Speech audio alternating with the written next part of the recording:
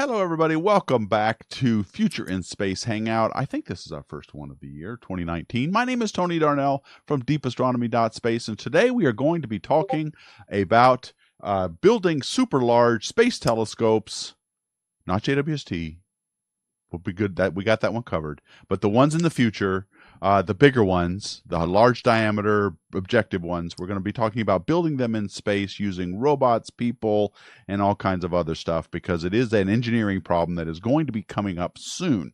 Now, this hangout is a government shutdown affected hangout. My good friend and co-host Harley Thronson from NASA's Goddard Space Flight Center is unable to attend this hangout due to the government shutdown because he's prohibited from representing NASA while he is on furlough. So he will not be in here. However, Harley, from me to you, I miss you. My thoughts are with you, and I hope this thing gets over soon, because you're going to see the quality of our future in space. We hope is not suffer too much, but Harley's not here. I just thought I'd tell you that right off the bat.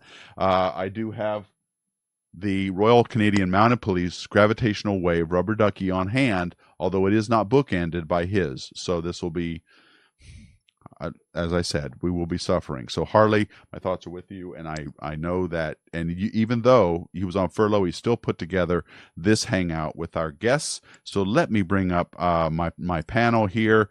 While I don't have Harley, I do have my good friend Dr. Alberto Conti from Ball Aerospace joining us again in Boulder, Colorado. Hi, Alberto. Welcome. Can you hear me? Oh, he's frozen. Yep. Oh, great. Okay. Because he's looking down. Like so, Tony, I don't know if you can hear me. Oh, yeah. Interesting. Oh, sorry, my connection is going up and down. Wow, sorry, that was Tony. weird. That was weird. So, you know what it did? It buffered your whole thing. You were sitting here like this for a long time, and then all of a sudden, and then it all came out at once. Hi, Alberto. Welcome back. It's good to see you again, my friend. And he's frozen again. Oh man, this is gonna be funny. All right. All right. Are you there? Alberto? Okay. Well, all right. My guest today. That's not good. There he goes. My guest today is Dr. Bradley Peterson. He is from Ohio State University, and he's a did you say a fellow at Space Telescope, or are you visiting astronomer? Visiting astronomer at Space Telescope Science Institute. And welcome, Bradley. It's good to have you on our hangout. And he just went away. Alberto did. So it's just the two of us now. So we are going, like I said, we are before we get into our topic today, which I hope we will get your patience with, because several of our guests had last minute cancellations and could not attend, but we decided to go forth anyway and continue with this. Hi, Alberto, are you there? Hi. Now I know he's got bandwidth in Ball Aerospace. Sorry, for some reason my Wi-Fi here it's been up today. Sorry. Oh, you're on Wi-Fi? Oh, okay. Well, next time, yeah, that's part of the problem. Okay. Yeah, you got to be on Ethernet to really. It worked perfectly last week, or 2 weeks ago. Whatever we did. Okay, right? well let's hope that you're not like having a convention or anything there, are you? No. Okay, or like not a convention, but a workshop. The government. I was going to say that the government is partially shut down. Not everybody in the government is shut down. That's a big distinction, but it affects all of us, particularly because NASA is part of that partial shutdown.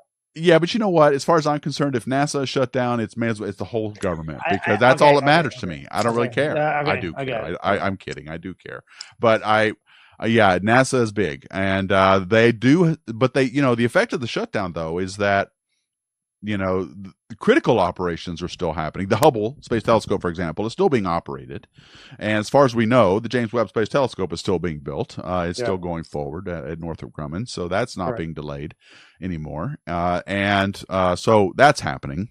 So, but still, I feel like with our colleagues and friends at NASA, it's a tough time, and it is a very tough time for lots of them, and so we talk to them. Most of them are personal friends, and so we really big shout out to them. Hopefully, everything ends soon. So. Yeah, exactly. So Harley, our thoughts are with you, and hurry back, man. All right. Well, today's topic we're talking about constructing, assembling large space telescopes using a variety of different means, whether it be robots, robotic spacecraft, whether it be human beings in space. And we had several other guests from different. There was maybe Bradley, you can give us a little bit of a background on this, but I think there was a workshop held, or there's some work being done on this topic as a whole. But you're interested primarily in how it affects the mission coming up that's being considered in the next decadal survey, the Astrophysics Decadal Survey. One of the missions there is LUVOIR, which we've talked about several times on our Hangout before, and I think that's your primary interest. But is there, like, there's general work being done, right, by others? I think Gordon was involved in things like that, correct? Yeah, basically we've been looking at concept studies for assembling in space. My interest in this came from LUVOIR, of course, but I was interested in how we're going to service a telescope that's in space. LUVOIR is designed to go in an SLS Block 2. It's the biggest telescope that you can fit into a Block 2 fairing. So if we're talking about single launches, this is the biggest telescope that you'll ever have in space. So we started thinking, though, when we started thinking about how we're going to service this, we can't build something this large and this expensive and then just abandon it after a decade because we've ran out of station keeping fuel or something. That's just, as far as I'm concerned, that's just irresponsible. So we had to think about how are we going to service it. And now, once you start talking about servicing telescopes in space, it's not much of a leap to go to assembling them in space, because we have assembled things in space, like the International Space Station. So we have every reason to believe that if we have something that's reasonably well modularized, we should be able to turn it into an operational telescope. So that's a part of the reason that we were doing this. But then we started to ask ourselves a somewhat deeper question. That when we are looking at deployments of JWST and LUVOIR, the autonomous deployments are complicated and risky. And we started to ask ourselves, well, what if we actually had these go up as components and assembled them in space rather than had an autonomous deployment? That could be less risky. We would have to only ruggedize components against launch stresses as opposed to the entire observatory. And you quickly start seeing that you could find a number of efficiencies that might make it cheaper or less risky, or both, for even smaller telescopes.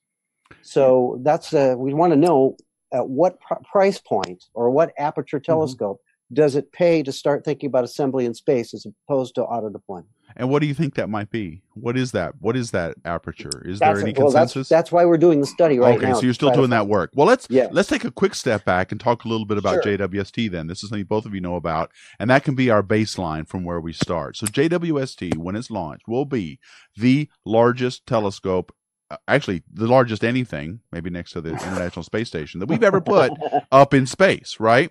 And this thing had to be engineered like talk about origami. I mean, the thing is folded in all kinds of different ways to get it to fit into an Ariane 5 rocket. So and Alberto, can you remind me what's the diameter of the objective? So it's 6.5 meters, but actually, to your point and to what Brad was discussing, the original idea for JWST was not 6.5, was above 8, right? Which was then descoped because indeed you have in a particular shroud for the Ariane 5 in this case, you're going to have all these deployments that Brad was talking about. So there's all of these requirements that finally dictate exactly what you're going to come up with, right? So I think what Brad and the group was doing was trying to look at how do we break some of these paradigms. What is the maximum size, if you will, you can fit in a rocket that requires you to just say, maybe I should assemble it. And it sounds like, Alberto, with the current Ariane 5 technology, the biggest you could get was 6.5 meters. Yes, right. That's right. Okay, so anything bigger. So what are then the big factors in limiting the telescope size? The rocket is it the biggest thing? It's the diameter of the fairing that is primarily the limiting thing. Of course, you also run up against mass constraints as well. It's interesting to note that this JWST and Alberto, you can correct me if this is incorrect, but I believe that JWST is something like half of the weight of Hubble, despite the fact that it's a 6.5 meter telescope and Hubble is a 2.4 meter telescope. Oh, that's interesting. I didn't know that. Absolutely. Yeah. That's 20 years of technology, right? That's right there. Right. So the composites, I forgot the metal that was used. Beryllium, is that right? Yes, beryllium. That's beryllium. right. Well, beryllium is actually pretty heavy, but it is honeycombed, right? This technology allows you to remove 94% of each of the masses of each of the segments, right? That's what's different, right? Hubble weighed 11 tons. JWST is about 6.5. So wow, the beryllium actually had to do with it's a material that has a low coefficient of thermal expansion at 40 Kelvin.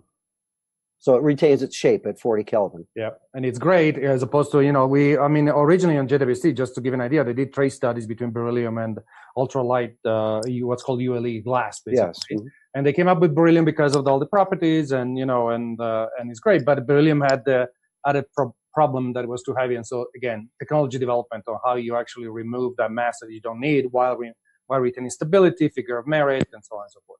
Okay. Hang on. I just remembered. I forgot to say that these Hangouts are sponsored and endorsed by the American Astronautical Society. And I want to thank them for their support throughout the years on getting these Hangouts to you. They are interested, their membership is full of companies like Alberto's Ball Aerospace and others that contribute to aerospace and robotics and all astronautics of all different kinds, and so they are the ones who sponsored this Hangout. And also, I think I'm streaming on YouTube, Twitch, and Periscope. I'm not doing Facebook today, but I do have all of the chats conglomerated right here in front of me, and I'm already looking at the YouTube chat, which is the most active right now. There is also a Discord server for Deep Astronomy. If you look in the link in the description box, you will see that link to also join us, where that chat is up 24/7 and it doesn't die. Thanks, Tony. I failed at being Harley. What's Harley that? Is the one I remember. I failed at being Harley because Harley is the one that reminds us. Well, we got to talking about the shutdown, and I forgot my spiel. I had to say who the sponsor was. It's my fault, not yours. I got all distracted by the shutdown talk and got kind of bummed out. So thank you. Anyway, okay. Now, would you guys say, so before we leave the topic of JWST, which has already been designed, we're pretty confident it's going to be deployed. That was me knocking on wood. Would you guys go so far as to say that based on current rocket technology, which is the biggie here, JWST is about the biggest we could do? Or do you think we could really do any bigger? You mean as a single launch? As a single launch. Yeah. I think this is the limit. Okay, so anything after this? Just so you know, there have been studies that you can, in principle, I think Lee Feinberg and others have done this at Goddard, you can, in principle, fit probably a 9.2 meter in a fairing of Ariane. But that requires this. You can imagine, JWST has these two wings. You can imagine another set of wings that fold again. But that has some additional requirement, which is, you have to be able to test a 9.2 meter telescope in some chamber, which we don't have anymore. Goddard was chamber A was the largest we could have used. So there's other things that might make JWST indeed one of the largest we can launch. I should add on to that too, that LUVOIR is studying a smaller telescope, one that's about 9 meters as an option. And that one is designed to go in a generic 5 meter fairing. Yep. But the trouble with current launch vehicles is we have a mass problem. So that can be solved by a lot of light weighting, but light weighting increases cost. So right now, we're not in a great position, but if the SLS goes forward, we'll be okay. Right.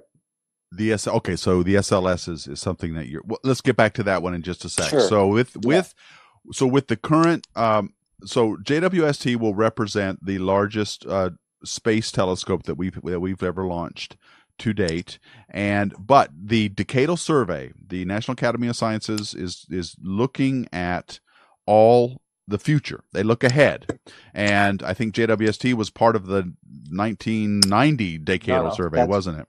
So you're looking ahead to the next generation of space telescopes. Now, immediately after JWST are things like WFIRST, which is not a big telescope. It's not physically.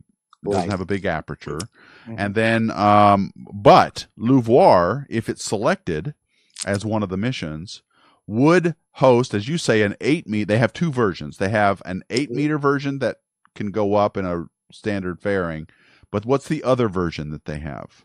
The ambitious version is a 15-meter that would go up in an SLS Block 2. Okay. And that is substantially larger because the astronomy and the science that we need to do requires it, right, guys? I mean, JWST is going to do great. We're going to see the first stars, the first galaxies, but LUVOIR, which stands for Large Ultraviolet Optical Infrared Surveyor. Oh, I was going to impress everybody, but I was going to impress everybody, and then I totally blanked out, so I blew it. It's all right. But that's a UV telescope, which is important. It's optical and infrared, all the wavelengths, which is in other words, it sort of has Hubble type coverage, right?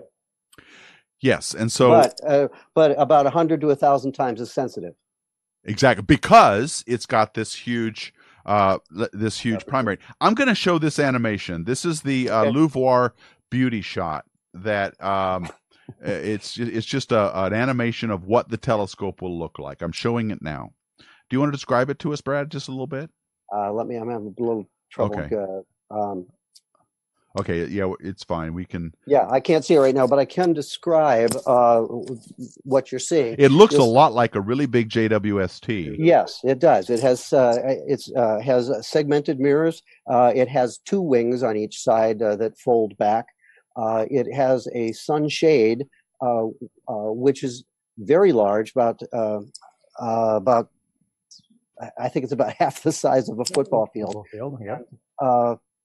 But it's only 3 layers thick. It's really to stabilize the thermal environment on the down sun side. It's not part of a cryogenic system like the sun shield on JWST. JWST is intended to passively cool to 40 Kelvin. We just need stability. So we will, in fact, put LUVOIR behind 3 layers of sunshade, and we will use heaters to keep it at 265 Kelvin. Want it at a high enough temperature that water won't condense on it. Okay. So when you say stability, you mean thermal stability. You mean thermal stability. No large temperature swings. Exactly. Because those result in mechanical distortions. Now, in the ambitious version, how many mirror segments are there? Oh gosh, I can't even remember. There's a bunch. There's over 100. Over 100. And JWST has how many, Alberto? 18. So we're talking about quite a difference here. Hold on a second. But we have known how to do this on the ground very well. Because, if you think about TMT or GMT or things like that, where we build large segments, right? Like I think TMT is going to have 572 segments, right? Right. So we know how to build those, So I think the issue is not building them. The issue is, qualifying for space. Yes. Because we've done this on the ground with Keck. And Keck too, as well. Absolutely. And so and I'm just going to show this real quick because I can, the Hubble versus LUVOIR animation here. This is an animation that shows first the Hubble Space Telescope. It has a soundtrack too, if you can turn that on. Oh, I turned that on. All right. Yeah. Does it have sound? There's Hubble, and then like the Death Star above it, or not the Death Star.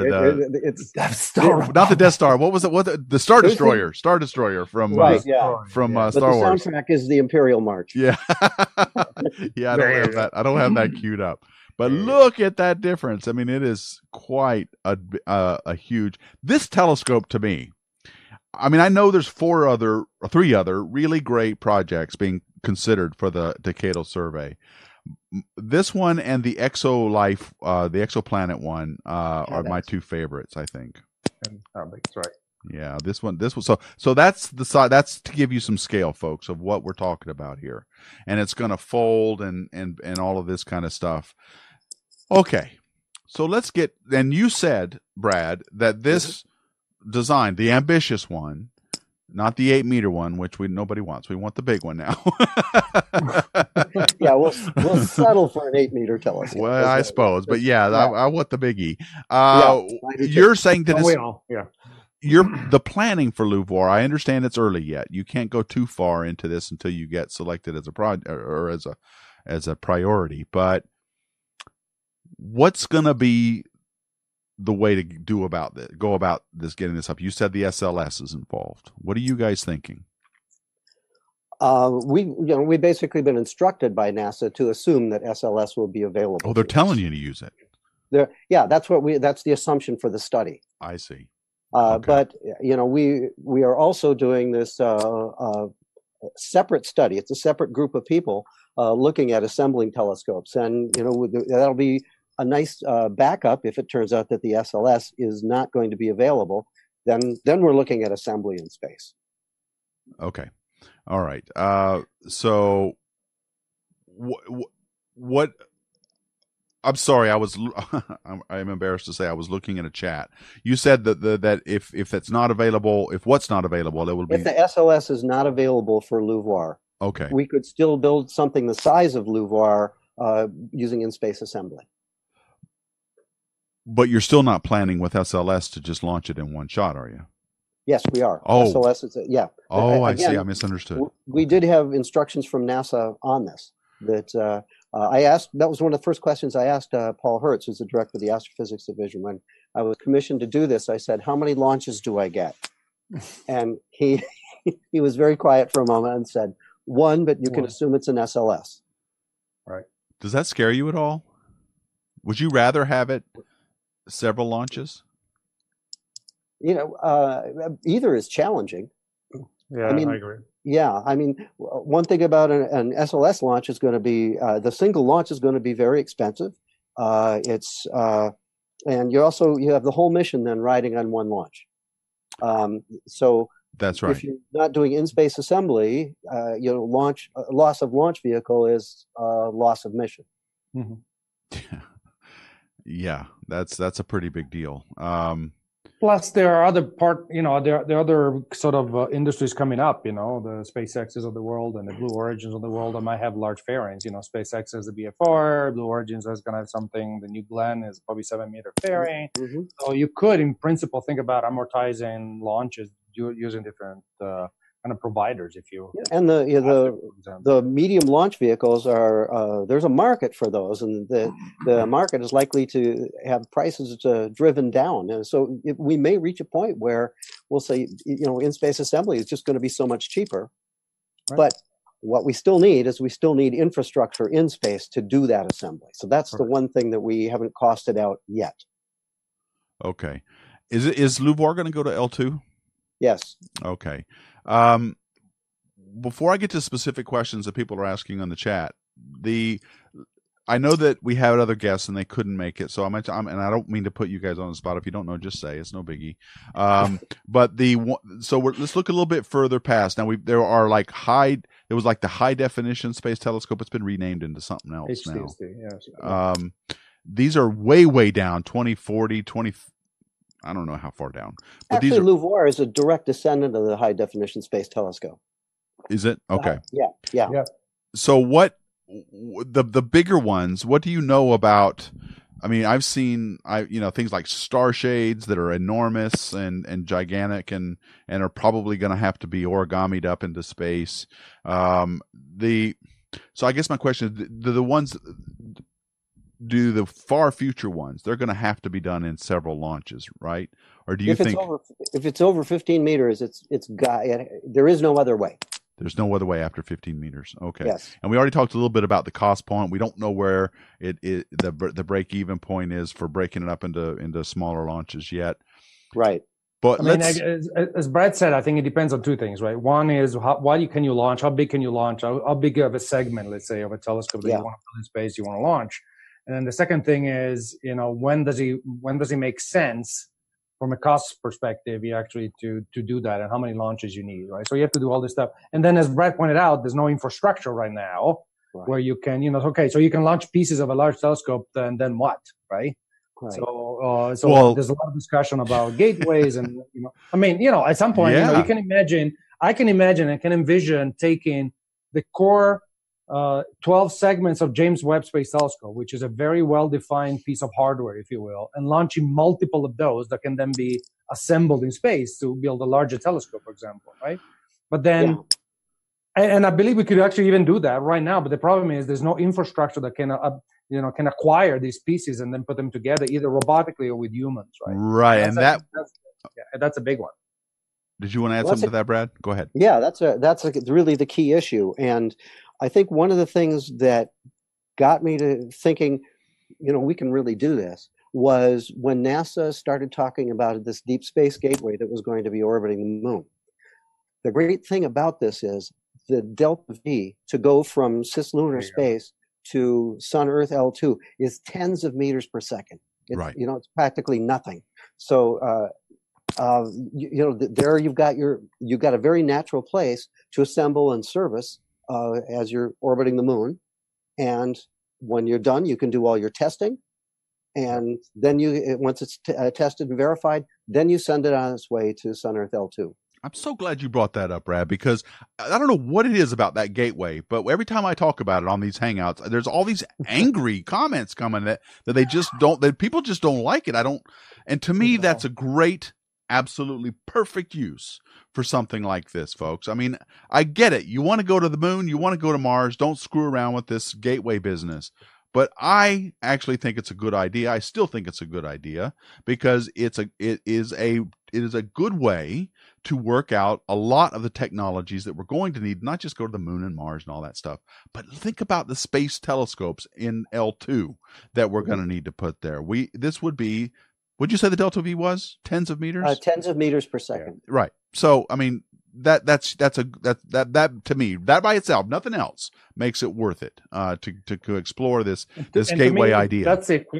And to me, that's equivalent of building a telescope someplace and then moving it to its operational place, right? With very little energy, and that's makes a lot of sense. Yeah. Right. You can use an ion engine too, so that the accelerations are very gentle, and you don't have the whole telescope ruggedized against launch stresses. It can actually be pretty fragile. Yeah, the universe is the limit, folks. Yep. The universe is the limit. All right. Well, you do have to survive launch. The segments have to survive launch. Yes, they do. Right. But that's different than the entire structure. Absolutely, very, very different from lots of and astronauts have to survive launch too. So if they put it together. So getting to your point on the infrastructure, this probably would have been a good question for Gordon, the guest that couldn't make it. He works for a company, by the way, folks, called Robots in Space LLC. Okay, so chances are, and we have had hangouts before where Harley and I have talked about companies who's working on the technology to like go up and fix satellites in Earth orbit, they're developing the technology now to launch a robot, go to a satellite, grab onto it, fix it, replace a component or something, and then leave it up or maybe push it up on a higher orbit. That's a thing now. That's a business opportunity that corporations are actually looking at seriously. And so it isn't a big stretch then to go from that kind of technology to building robots that are maybe permanently stationed up there, maybe in a gateway, and can build things up there already in space. Yeah. Do you guys know? I mean, I know this isn't your expertise, but can you comment on any of this? Is this stuff being built now? I'm sure it is. Some of these infrastructure issues. I can tell a little story. Okay. I love stories. It's a quick story, quick personal story. I gave a talk once about James Webb, and I was talking about future telescopes and LUVOIR and larger telescopes. And I said, if we're able to build telescopes in space with robots, and as I was saying that, if a 15-year-old from the audience raised his hand, and he said, "What do you mean if? I've been building quadcopters since I was 12. Of course we're going to do this, right?" And that changed my whole posture, which is like, why do we even think that if, it's just a matter of when? And I think the infrastructure is just going to exist. It's just a matter of when. It's not a matter of if. I don't think it's a question of technology or innovation or any. I just think it's a matter of political will if it's a government doing it, or making a good business case if it's a business doing it. But space is hard, right? I mean, space is hard. Sure, it is.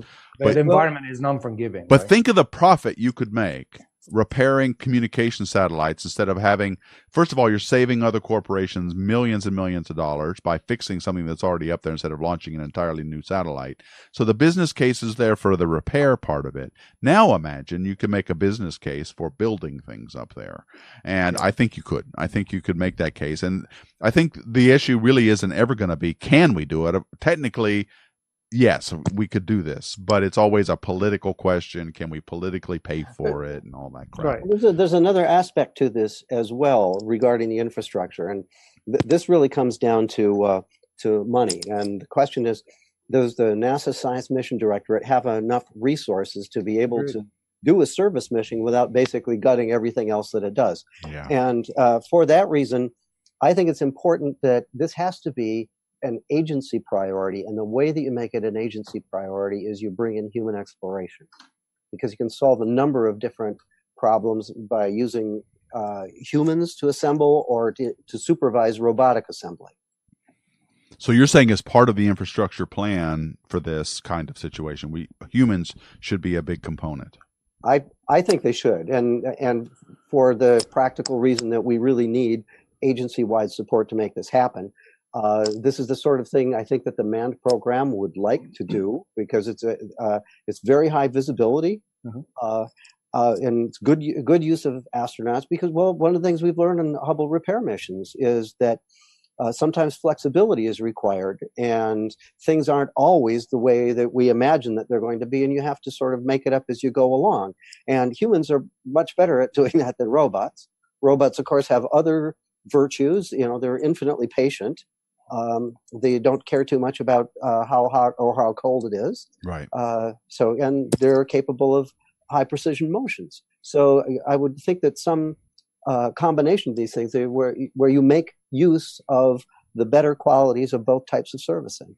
That's a good point. So, Alberto, what do you think? I was gonna say one other thing. So, astronomy. I'm gonna be a little biased here because of my profession, I guess. Me but too. Astronomy is a little. We all do, yeah. Okay. But so astronomy requires. So I think from a commercial standpoint, you're right. I think things are going to happen, repairing satellites and everything else. When it comes to astronomy, though, and astronomical applications, there are some cleanliness requirements, right, that you don't think immediately about, right? The environment, for example, around the station is pretty dirty. There are like fuels and things, and so you have to be a little careful when you don't want this dirt, quote unquote, to go on your pristine mirrors that you spent 8 years polishing, right? Well, if you're using the gateway as an assembly point, you're not likely to actually be in immediate proximity to it. Yeah, correct. Yeah, just as a safety measure primarily, but also for contamination reasons. And you're certainly not going to have the Deep Space Gateway actually dock with something, say, the size of LUVOIR. Correct. Because the mass differences. You'd have the tail wagging the dog is what you'd have going on. Whoa, I can't hold on to this thing. Yeah. But the analogy, I think Marty Frederick used to work with me at Northrop. I had this analogy, which I thought was really good, which is the moment humanity discovered elevators is that when we started building very tall buildings, right? And the elevator is just an enabler. So we need that infrastructure that is ready for us to be able to build these things, right? So we need the elevator in the sky. How's that? Agreed. And I think that's an important point. And unfortunately, our guests aren't here to comment on that part of the discussion, but that is key, is to be able to set this infrastructure up for building these telescopes or whatever it is. I don't care if it's a gateway or something else or whatever comes up, but that infrastructure has to exist for us to be able to build these large structures that we can build on Earth, but then we can launch them, right? Okay, let me ask a couple questions here that people are leaving in the chat. First of all, Hans Milling is leaving a comment that says that the Starship, which was formerly the BFR, can take huge things, which is true. And I think you mentioned that too, Alberto. Yeah. So Neil Yu wants to know if LUVOIR could compare to a few small linked terrestrial planet finder scopes. Let's say we put some together via interferometry or whatever. Well, maybe we should comment on what the science of LUVOIR is supposed to be, first of all. Maybe we should talk about that. Yeah. This is science always wants bigger apertures. You just need the larger collecting area, and you'd like to have diffraction limited optics, because when you do those two things, your sensitivity to point source detection goes like the diameter of the fourth power. So even a small increase in your aperture has a big increase in your ability to detect faint things.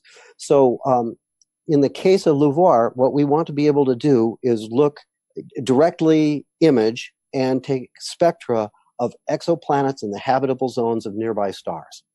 So you need your larger aperture so that you can observe the habitable zone of stars which are increasingly further away, so that you have a large sample. So that's what drives LUVOIR to the 15-meter sort of size, because at that size, you expect to detect and observe enough exoplanets that if you find no traces of habitability, then you have ruled out habitability in the local neighborhood at the 95% confidence level. If you can only detect one or two systems and you don't find anything, a negative detection tells you nothing at all. That's right. That's an so excellent point. that's why we want a telescope in the 15-meter range, because then we can do statistics that mean something if we don't find anything. If we don't find anything, 95% confidence, it's not there. Right. And Brett and I would like to know in our lifetime. We're getting older. You're getting older. Oh, I know. I'm getting very old. Yes, Yeah. but the issue is this. I mean, you can know, with a telescope like that, you would be able to address that question within our lifetime, right? Okay. Well, and because of the collecting area and because of the diffraction limit and the way the inner working angle works out for exoplanet detection, this is not something that's easily done with interferometers. It's much better done with large collecting area. Right. That's a good point.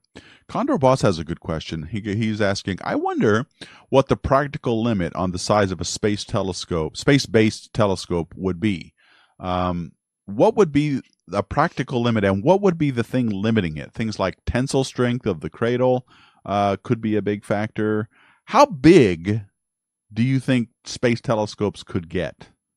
Just your opinion. The telescope that we're looking at right now for in-space assembly, and we're doing this as an engineering exercise. We wanted to make it bigger than LUVOIR so that it was clear that this was not LUVOIR that we are redesigning. Mm-hmm. And also, we wanted something that we could scale down so that we could see where the price breaks are for various price points.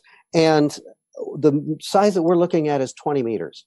And if you look at a 20-meter telescope, we found that we've done, again, concept studies on this. We can break it into about 70 segments, and it would require something like 10 to 12 launches. So 20 meters, what we found in studying the 20 meters is we have identified no showstoppers, which really amazed me. We have had basically each time we've had a meeting, we've sort of broken into 2 or 3 teams and had them go do a preliminary design and come back tomorrow. And showstoppers have not been identified. There wasn't anything they say, well, no, this is prohibitive. We can't do this. So we know it can go to at least 20 meters. Now, when you get beyond that, then you start having to worry about things like the strength of materials and control systems and control surfaces. I don't know what the limiting factor would be. I haven't gotten that optimistic yet that I've run up against a problem. Right. But in principle, I guess if you can modularize things, right, and then figure out a way to have an infrastructure to assemble them, the limit is probably, I don't know. I don't see material limits, actually. No, well, on the ground, the Europeans were looking at building an extremely large telescope, and once they got about 50 meters or so, then you run into some problems that simply cannot be solved. One is wind loading. That's it. And I think it's also, at some point, you sort of exceed the size of the isoplanatic patch in the atmosphere so that you can no longer do adaptive optics. Yeah. So you've just got a big light bucket. Yeah. Right. Okay. But ultimately, you can think about if segmented is indeed the way to go, then you can build, each segment can be a unit, and you can assemble thousands of units or something. Maybe they're independent. Maybe you put them together in some way or something. I don't know, right? So the limiting space is very different than the ground, as Brad mentioned, right? It's probably simply going to come down to cost. Right, yeah, which is the variable we're not talking about. Yeah, the number of launches, all of that. I mean, you're looking, so all of that adds quite a bit to the cost. Another thing I think is a limiting factor, maybe not to building the telescopes, but maybe to using them, and that is the fuel. I mean, correct me if I'm wrong, Alberto, but so JWST, I think's mission is 5 years nominally with a goal of 10, right? Yeah, 10 or plus. Correct. 10, and a limiting factor, of course, is the propellant. Right. That's on there. But JWST is the propellant not just to control the attitude, right? Because he acts like a solar sail, so he wants to kind of tip, if you will, right, in one direction. So you need to control the attitude, and you can manage the attitude with gyroscope and reaction wheels up to a point. And after that, you have to dump some momentum and you fire the thrusters. And so how well you manage the momentum dictates basically your lifetime, including, your initial orbit and so on and so forth, right? But yes, so there's a limiting factor, which is fuel in managing your attitude. It killed Kepler. That's why Kepler's not still taking data. So right. And the other thing is L2 is it's an unstable orbit, so there's a certain amount of station keeping that is required. Always required. Correct. Yeah. Correct. Another limiting factor I see in a lot of these telescopes, I know that building them, if you're going to spend all this money and time building ginormous telescopes, using them for the longest amount of time is a good thing. I think detectors are another thing that's going to limit the life of these missions because they degrade. They do. Exposure to cosmic rays causes them to degrade over time. Yep, and so But that's why you make serviceable telescopes, right? So you swap things in and out. That's true. Do you think NASA? I know, right? Well, let me just ask you, Brad. Is LUVOIR under any constraints to make LUVOIR serviceable in any way? Well, actually, there is a law that says that we must make it serviceable. That's what I wanted to hear. Yeah, I wanted you to say that. Yeah, and whether or not it gets serviced is a separate question. But we're making it serviceable. It's all the instruments are designed to be easily swapped out, and I think basically everything will be replaceable except the optical telescope assembly itself. Easily swapped out by whom? Robots or astronauts. Okay, so you're doing them. And if it's at L2, robots. If we can bring it back, then possibly humans as well. So you don't think we're going to have human capability out there anytime soon? I think it's a dangerous place to go because unless you want to burn up an enormous amount of fuel decelerating when you arrive there, you're going to have to take you on a trajectory that takes a long time to get there. Yeah, I should mention real quick that the L2 point is 1.5 million kilometers away from Earth. It's a point that follows the Earth around its orbit around the sun, and it's a good way to see both the moon and the Earth. We should indeed ask John Grunsfeld if he would be willing to, astronaut extraordinaire, if he would be willing to. I would love to have it. We need to definitely get him. I have already asked astronauts how they feel about going to Sun Earth L2, and they're, yeah, baby, when do we go? Exactly. That's the way astronauts think. Those are the people you want flying. I agree. I don't think astronauts are never going to say no, are they? If you say, do you want to go? They're not going to let you finish the sentence. They're going to say, yeah, I'll go. Where are we going? They're never going to say no. I don't think anyway. Okay. So let's see here. Galaxy is commenting, I still prefer the telescopes of the future and discoveries like life and direct imaging of planets in the future. Hans Milling is commenting, if you assemble in space with no gravity, the size can be as much as you can afford, I guess. And that's what we were just saying. It comes down to money, really. Only at some point it will turn into a giant solar sail and get blown away by the sun.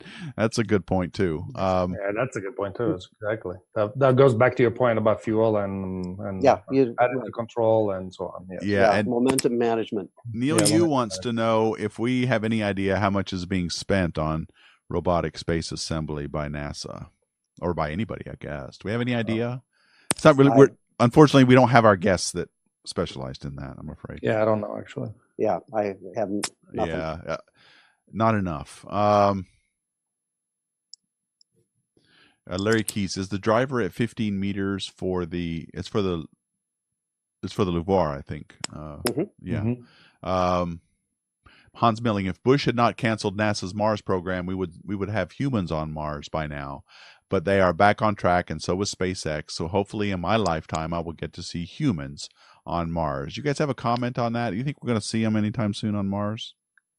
We still need to learn how to live in deep space. When you get beyond the magnetosphere, Yeah, I know. it gets dangerous. Another reason for the Gateway, in my opinion. Yeah, Yeah, I agree. So you can learn. We did a series. You guys don't know this. We did a series of hangouts a couple of years ago with Arnold Nicogossian from George Mason University, who literally wrote the textbook on space physiology. And I came away from that series of hangouts. He was very articulate in showing and describing all of the problems of human beings in space. And then I came away going, I'm not so sure we can live out there. I mean, we're going to have to really build some amazing protection for people to be able to make this work. It's a very tough environment, and I think if you're going to Mars, you're going to have to introduce artificial gravity at some point. You're going to have to use a centrifuge, because we're finding that the physiology changes if you're weightless for like 6 months. I asked one of my friends who was on the space station for 6 months, what was it like coming back? And he said it was like coming back from a long stay in the hospital. He said it just took him a long time to readapt. Our bodies are just not made for this. A lot of things happen. He said that walking around became painful because he had no calluses on his feet anymore. Wow.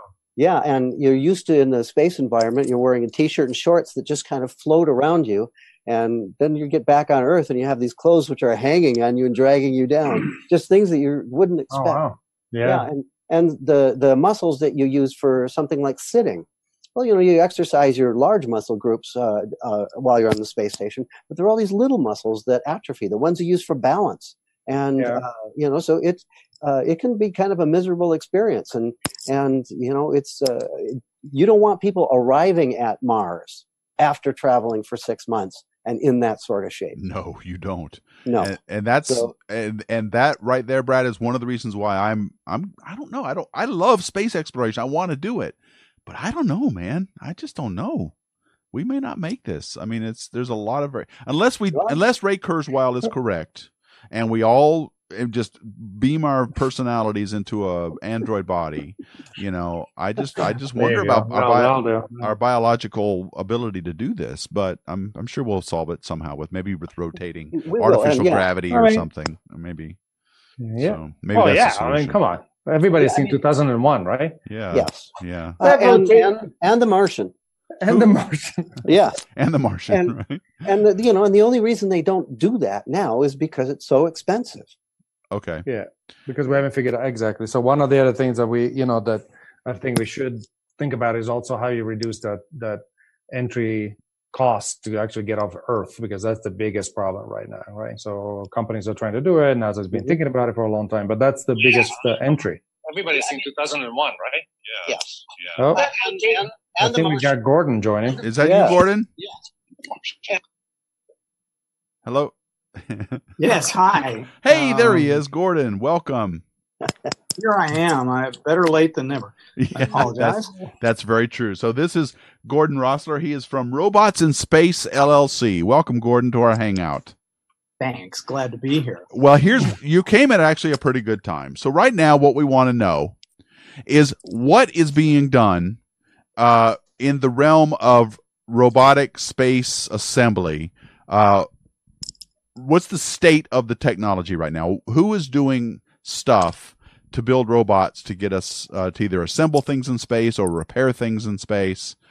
Give us an overview, if you could. You bet. Starting with the program that I led at DARPA for 4 years, which is called Robotic Servicing of Geosynchronous Satellites, or RSGS.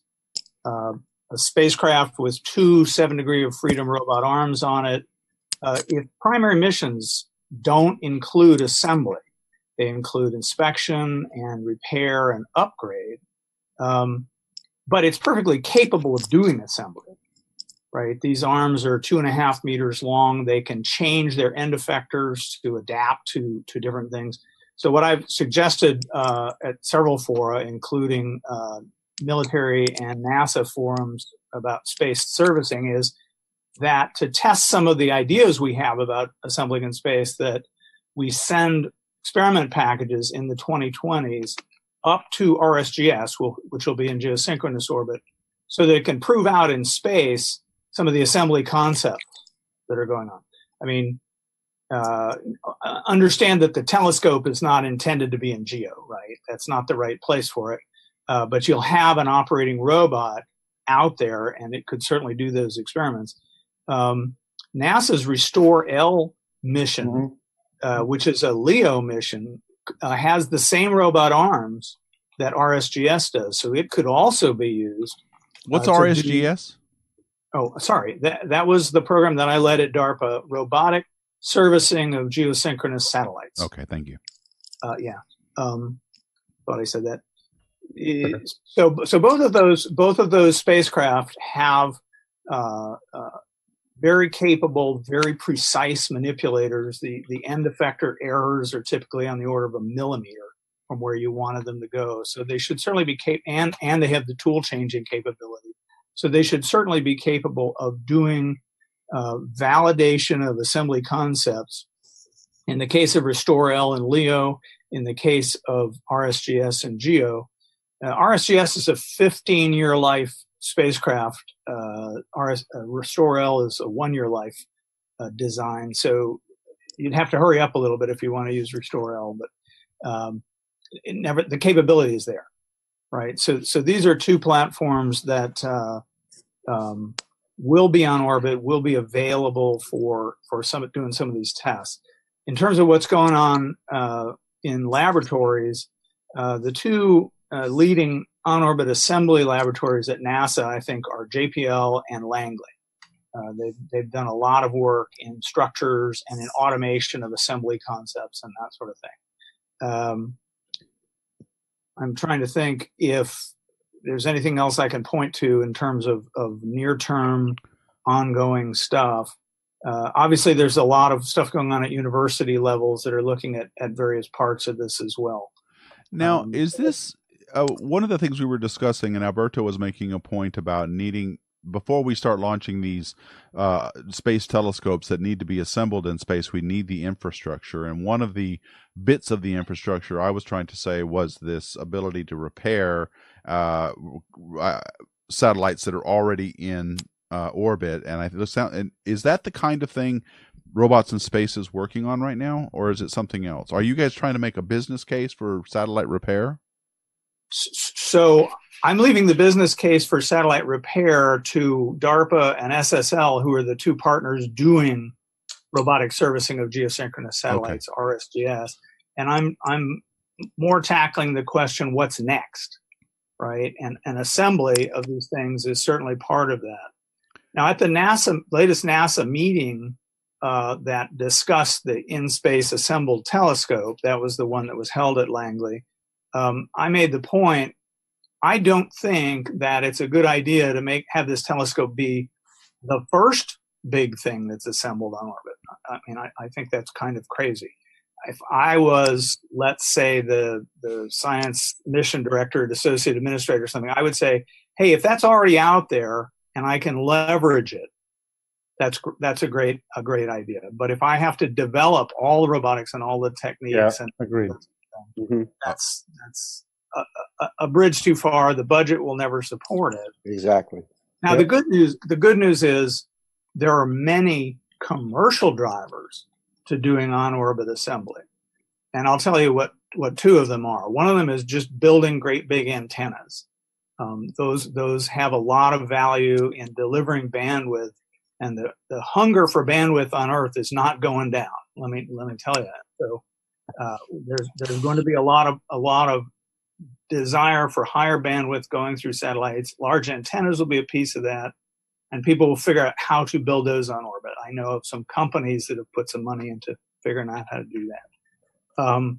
The other commercial driver for on-orbit assembly is building large structures in GEO that you can hang multiple payloads on and power them and point them in the right direction and that sort of thing. So today, if I wanted to send up a commercial communication satellite, let's say for television or data exchange or something like that, the program would be somewhere between $300 and $500 million. You have to come up with that. I know that the rule was we're not going to talk about cost, but just to motivate the idea that there is a driver for on-orbit assembly, if you had a platform where you could simply hang a payload, so you don't have to launch a completely integrated satellite, but only get a payload up there, you cut the capital expense down by a factor of 2 or a factor of 3.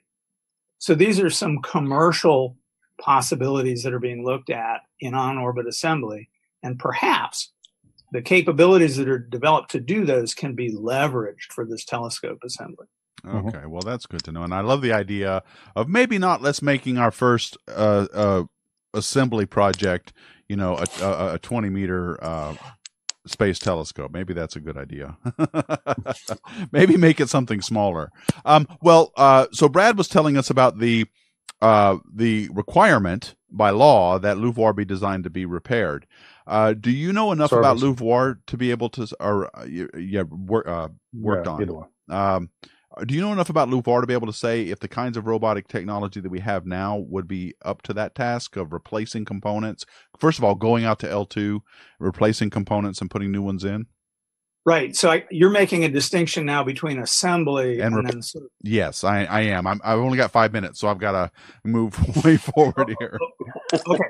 So in terms of servicing, the primary things you'd want to do are refuel it so it can maintain its position longer, repair it if something breaks, and then upgrade it, just like we put new instruments on Hubble and that sort of thing. Exactly. Those are within today's capabilities, and let me give you an example on a smaller scale. In 2007, DARPA flew an experiment called Orbital Express, and it replaced a battery module and a processor on its target satellite, and those both worked. Those replacements were done completely automated without human joysticking. So we know how to replace things, and repair is the first cousin of replacement. So I don't think that the servicing is the big challenge. I think it's the assembly. Okay. All right. And just real quick, I've only got a couple of minutes left. Are you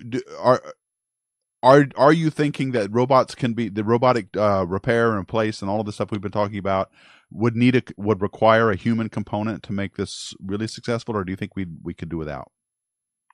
I believe we can and should do without because of to be honest, because of the expense of human space operations. Yeah. Okay. If we're unable to avoid that, I'm afraid that the cost is going to again be a killer. Have we talked about risk also? No, we don't care about that. No, we just want to do it. We don't care about risks. Right. I mean, there is risk to basing a program on robotic assembly. There's also risk to folding up a telescope into a single robot and launching it and praying that it A, doesn't have a launch failure, and B, yes, I know, deploys perfectly, right? Yeah, I'm praying for Ariane 5 success here coming up in a couple of years. And I know just how you feel. Okay, guys, well, we're out of time, unfortunately. Everybody has to go pretty promptly here at 4 o'clock Eastern time. Any final comments you guys want to make? A couple minutes.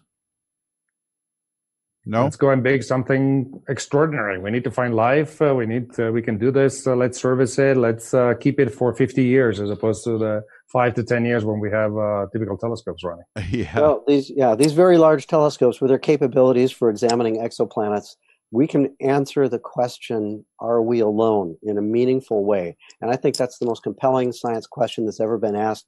And that's why I think that stakeholders like Congress and the American public will support it. All right. Well, that's a good way to end it. I would thank you guys so much for joining us in our hangout, our Future in Space hangout. My guest today were Bradley Peterson from the Ohio State University. You're from the Ohio State too, aren't you, Yes. Alberto? Brad was my professor. Yeah.